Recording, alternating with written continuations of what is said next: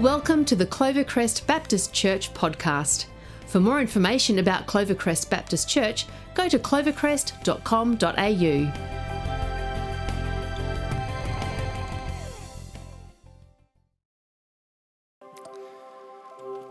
A seashore is a better place than the street because you need lots of room. At first, it is better to run than to walk. You may have to try several times. It takes some skill, but it is easy to learn. Even young children can enjoy it. Birds seldom get too close. If there are no snags, it can be very peaceful. But if it breaks loose, you won't get another chance. Have you ever heard something or maybe just seen part of a photo or a picture and it just doesn't make sense? Much like what I just read out to you then, probably. But then you get to see the whole of the picture, or you get a bit more information, and suddenly it does make sense. So let me give you the key to my opening statements, those sentences, and I'll read it out again. I think once you have the key, it will make a lot more sense to you. So here's the key. It's kite. Kite. So keep that in mind as I read that again. A seashore is a better place than the street because you need lots of room. At first, it is better to run than to walk. You may have to try several times. It takes some skill, but it is easy to learn. Even young children can enjoy it. Birds seldom get too close. If there are no snags, it can be very peaceful. But if it breaks loose, you won't get another chance. Now it makes sense, doesn't it? Just needed the key. All right, let me read another one to you. Let everyone be subject to the governing authorities, for there is no authority except that which God has established. The authorities that exist have been established by God. Consequently, whoever rebels against the authority is rebelling against what God has instituted, and those who do so will bring judgment on themselves. For rulers hold no terror for those who do right, but for those who do wrong. Do you want to be free from fear of the one in authority? Then do what is right, and you will be commended. For the one in authority is God's servant for your good. But if you do wrong, be afraid, for rulers do not bear the sword for no reason. They are God's servants, agents of wrath to bring punishment on the wrongdoer.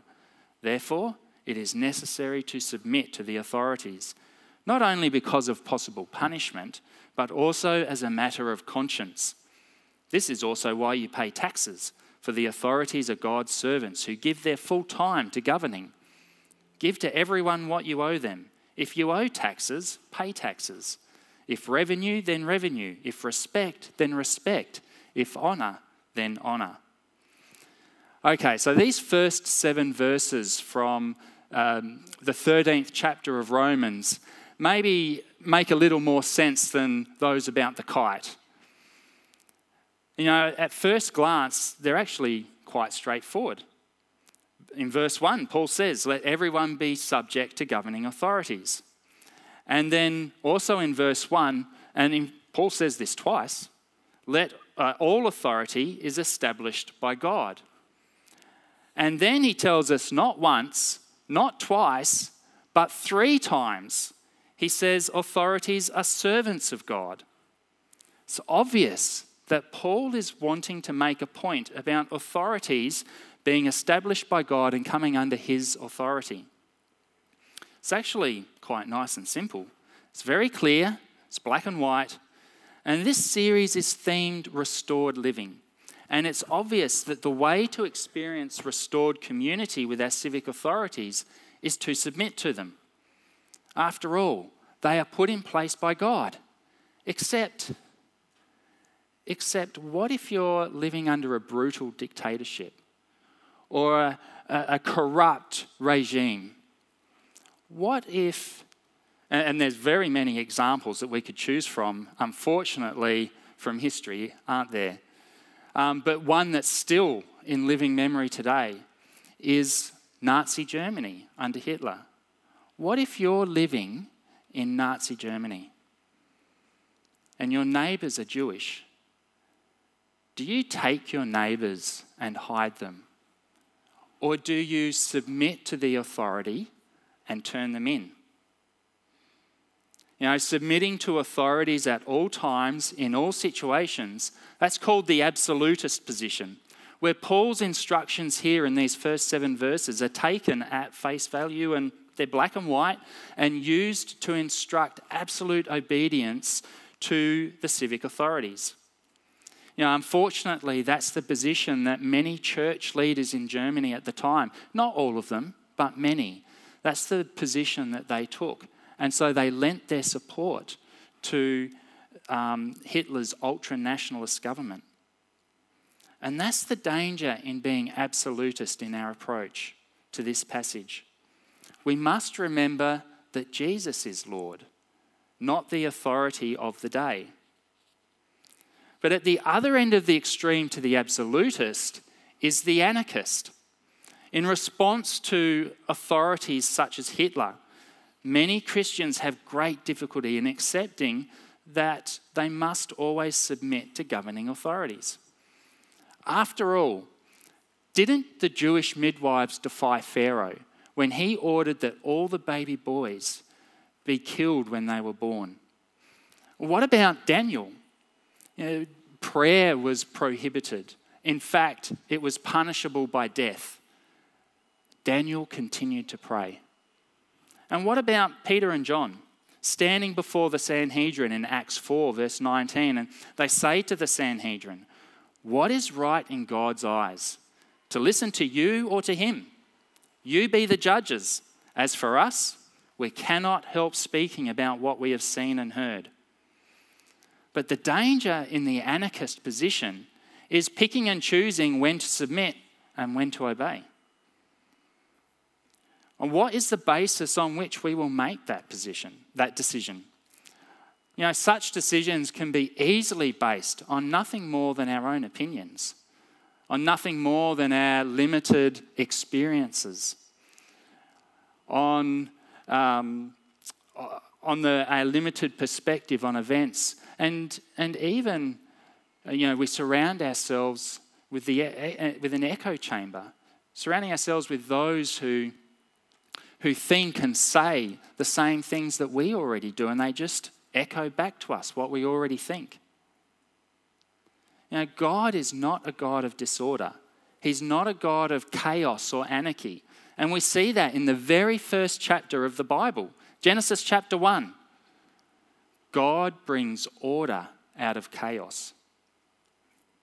So theologians agree that Paul here is not giving a timeless set of instructions on how Christians should relate to civic authorities. Paul is writing to Christians in Rome, and he's setting out general principles for them to apply to what they were facing in Rome.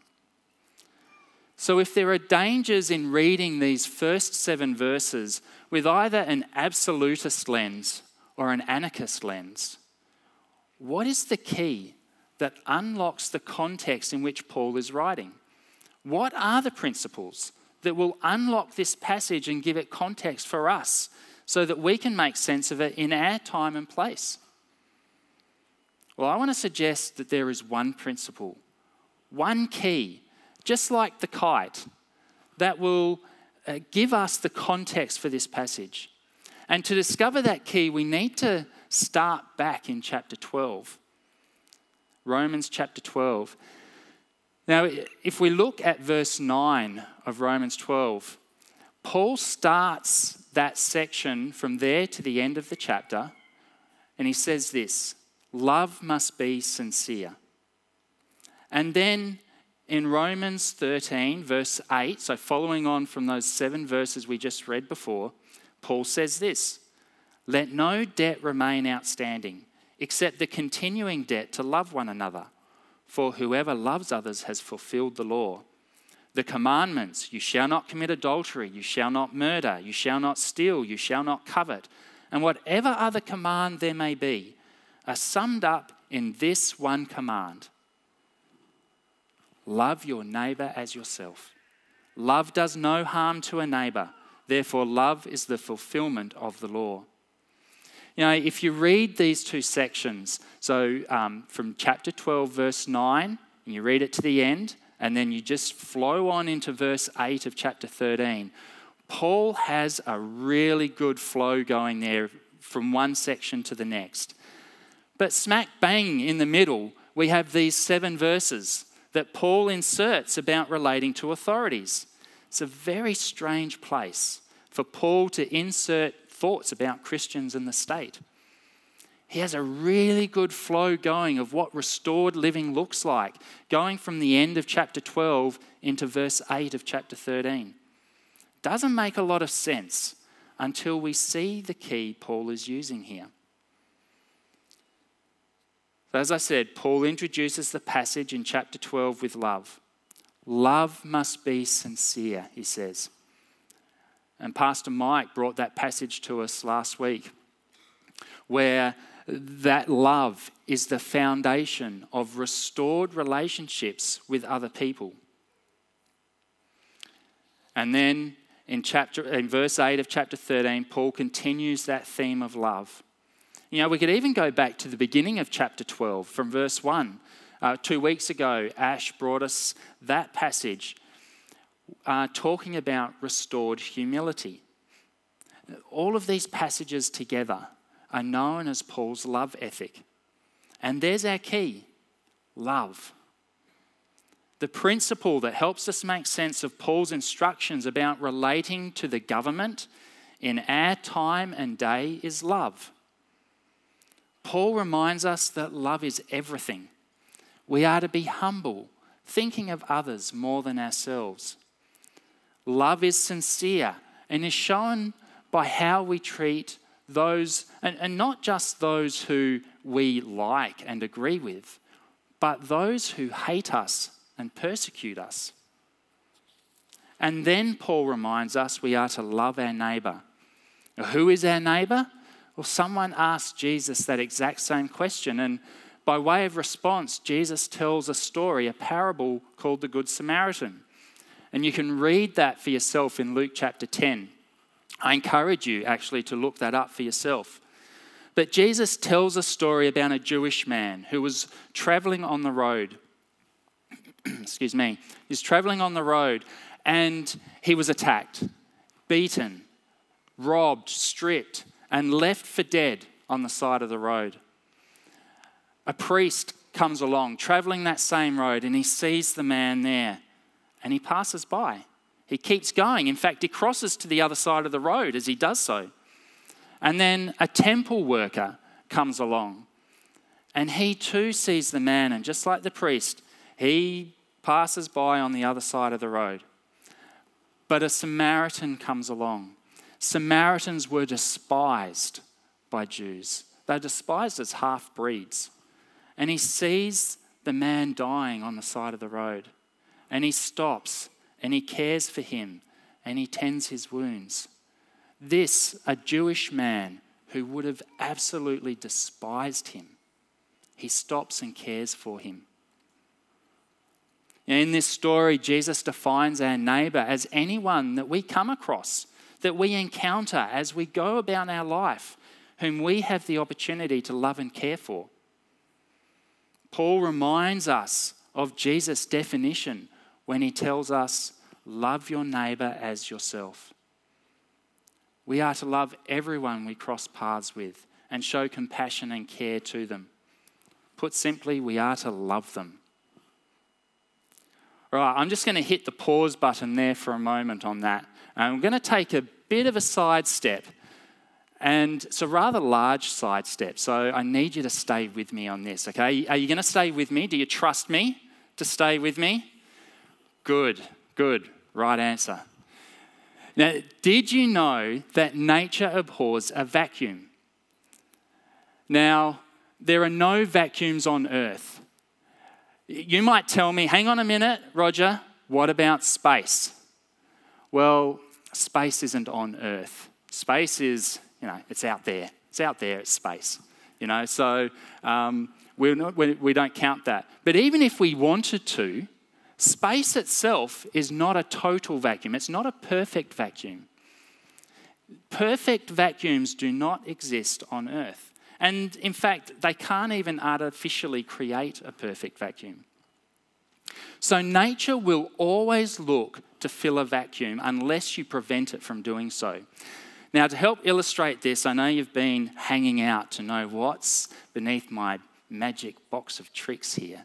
Okay, there's not a rabbit. What there is a glass bottle and an egg. Now, as you can see, this egg is too big to fit into the bottle. Okay? But let's change the conditions here.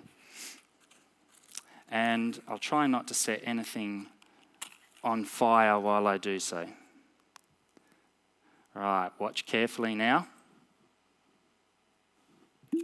There we go. That was pretty quick. You know, most people think, as did I, that egg is sucked into the bottle. That's not actually the case. You see, a partial vacuum has been created inside the bottle. And so that's created an imbalance in the air pressure. The air pressure inside the bottle is less than the air pressure that's outside the bottle. Direction of movement is always from high pressure to low pressure. So the greater air pressure on the outside has actually pushed the egg into the bottle. So I'm sure you're wondering, what on earth do vacuums, eggs, and air pressure have to do with Paul relating to authorities and loving our neighbour? Well, as I said before, given the chance, nature will always fill a vacuum with something. And it's the same too with our hearts. You know, we live in a world where we're constantly bombarded with messages. Messages about who we are. Messages about what we should look like. Messages about how we behave. Messages about where we find our identity. So many of these messages that come at us. When our hearts are filled with God's love, there's not an imbalance in pressure. These outside messages cannot force their way in. But when God's love is absent in our heart, these outside pressures will have greater force. Our hearts will not remain a vacuum. If they're not filled with God's love for our neighbour, something else will simply fill that space. You know, what filled that space in my heart was judgment. A number of years ago, I was involved in a ministry and I was starting to explore my gifts and seeing them develop. And then that ministry finished. And I was asking God, where do you want me to serve next? I was, a little bit excited, I guess, about seeing the potential of my gifts and where they might go next. And God, where do you want me to minister next? I want to keep exploring. Got nothing from God for 18 months. Not a peep from God about where he might want me to serve next. And then one day, I read 1 Corinthians chapter 13, the love chapter. And Paul is speaking to the Corinthian church about spiritual gifts. And he tells the church at Corinth, he says to them, you can have all of the spiritual gifts. You can have them all. And you can be exercising them. But if you don't have love, you're nothing more than a clanging cymbal. And you are nothing and you have nothing. You know, a clanging cymbal can be very unpleasant. You know, when a cymbal is used properly in the music, it adds so much. But when it's not used properly, oh boy, yeah, it's not nice. It sets your teeth on edge, doesn't it? Well, God hit me between the eyes as I read those words in 1 Corinthians 13. I could not miss what God was telling me. I didn't have his love in my heart. And instead, he revealed it was judgment. And God was not going to let me minister anywhere until I had his love in my heart. I was just going to hurt others. And in fact, hurt myself in the process. If I ministered without God's love for my neighbour, I would just be a jarring, clanging cymbal. Very unpleasant, setting everyone's teeth on edge around me. I wonder if God wants to speak to you today about what is in your heart. Love for your neighbour or something else. It may not be judgment for you, but it will be something. It will be something else that takes the place of God's love. What is filling your heart today? So let's bring this back to Paul. Paul tells us the way to restored living in all of our different relationships, including with authorities, is love. As I said earlier, Paul's not giving a full-blown theology of relations between Christians and government here. So if the key to understanding these verses is love, how do we make sense of it for us today? As I was praying, as I was preparing, and as I felt God impress upon me that the key is love, I sensed that what God wanted to speak into is about how we respond from where we sit. You know, it doesn't matter if we're an absolutist or an anarchist or anywhere in between. It doesn't matter where we sit. What God wants to speak into is about how are you responding out of where you sit? Is there love for your neighbour in your heart? Or has the vacuum been filled by something else? And that's what you're responding out of. You know, I sensed that what God wants to do today is bring some healing and begin a healing process in people's hearts. Now, I'd like to invite Rachel to join me on stage now. Can you please give a warm welcome to Rachel as she comes up? Rachel shared her powerful testimony last Sunday evening at the prayer and worship night. And as I heard your testimony, Rachel, I just knew that the church had to hear this. It just spoke so beautifully into what I believe God wants to do today. You know, so Rachel, you were a new Christian in a Hindu family, and by the grace of God, some other family members came to faith in Jesus, including your mother. But then tragedy struck. Can you tell us a bit more about that? Thank you, Roger. April. Is that on? Sorry about that. April 2001, my mother was diagnosed with cervical cancer. And during the 9 months when she was in chemo, our relationship, which had become really sour because of my conversion, it got better. By God's grace, I was able to share the gospel with her. The Lord opened her heart. She was born again. And at my request, she even took baptism from an elderly couple whose house church I had been attending for the last 3 years, whom I called auntie and uncle. At that stage, she didn't want me to share about her conversion to my father, my brothers, or my relatives. She passed away in Jan 2002, just 9 months from the time she was diagnosed. She was 46 at that time. So your father requested and wanted a traditional Hindu funeral for your mother. That was very important to him, and culturally it was right for you to respect him in that too. But not everyone saw it the same way.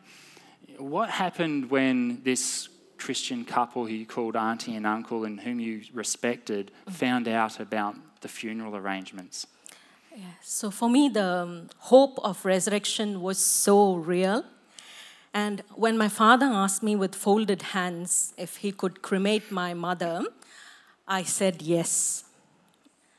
Culturally, in Chennai, Christians and Muslims buried their dead, and Hindus cremated them. When auntie and uncle found out that I had given permission for cremation, they were very angry. They were very upset, and they said, "This just shows your heart. You have backslidden. The Lord has forsaken you, and you have given your mother's body to the devil to be devoured." So I was shattered to the core, and for me, the Lord was my life. I had experienced that He was a living God, He had revealed himself to me. That's how I was born again. So for me to hear that the Lord had forsaken me meant the end of the world. And in my despair, I just kept crying, "Sorry, Lord, I'm so sorry. I'm so sorry. Please forgive me. Please don't leave me. You know how much I love you." But then my troubled mind just took over, and it just kept churning and churning. It said, what if my sin was so great that God could not forgive me? What more was there for me to live if the Lord had left me? What future did I have? It'll be better to just die. That seemed like the only option. That seemed the only option available for me at that time. Now, those words that were spoken to you brought life, but then God brought death, but then God spoke words of life into your heart. How was it that you experienced healing from those words of death that were spoken to you? Yeah, so I just kept churning those thoughts again and again in my mind. And suddenly, that dark pondering, it was just cut off by God's voice. A gentle, small voice. I knew that voice. It was not my voice. And he just spoke. And he just said, "I have loved you with an everlasting love. Therefore, with loving kindness have I drawn you. Fear not, for I have redeemed you. I have called you by your name. You are mine. I will never leave you. I will never forsake you. Lo, I'm with you always, even until the end of the age." Promise after promise, promise after promise. I cannot even list the promises that God spoke to me at that time. Isaiah 55 says that God's word will not return to him void, but it will accomplish the purpose for which God has sent his word. And God showed me clearly that he was with me, he was for me, I was his daughter, he loved me, and his love for me would never fail. That gave me hope. That gave me a reason to live. God's words of grace silenced the voice of the accuser. I'm alive today to testify that our God is faithful. He's a God full of grace. And even as a new Christian, I knew that I had to forgive them because my heart is God's throne, and my God comes and sits in my heart. He inhabits my heart. It belongs to him. I didn't want my heart to be dirty. I didn't want it to be unclean. And I knew that I just had to forgive them. By God's grace, God gave me the grace to release them into his hands and to commit them into his hands. So, yes, God is faithful and God is good. Yeah, thank you so much, Rachel, for sharing with us. Can you give her a hand? Thank you. Thank you so much for your story. And you know, that's the same healing that I believe God wants to bring to people today. And as I was praying about this, I believe that the avenue, the pathway to that healing is through both forgiveness and repentance. You know, some of us need to forgive. We need to forgive those who have lived out of judgment rather than God's love in their heart. And you have received wounds from them, maybe words of death. And God is calling some of us to forgive today and begin the healing of those wounds. Others of us need to repent. I believe God is calling some of us to repent today because we have lived out of judgment rather than God's love for our neighbour, and we've inflicted wounds on others and even inflicted wounds on ourselves. We need to expel from our heart whatever it is that has replaced God's love and ask God to fill us again with his love. I believe God is calling some of us today to repent. You know, the healing process cannot begin until we do repent. So let's just enter into a time of response and allow God by his Holy Spirit to speak into our hearts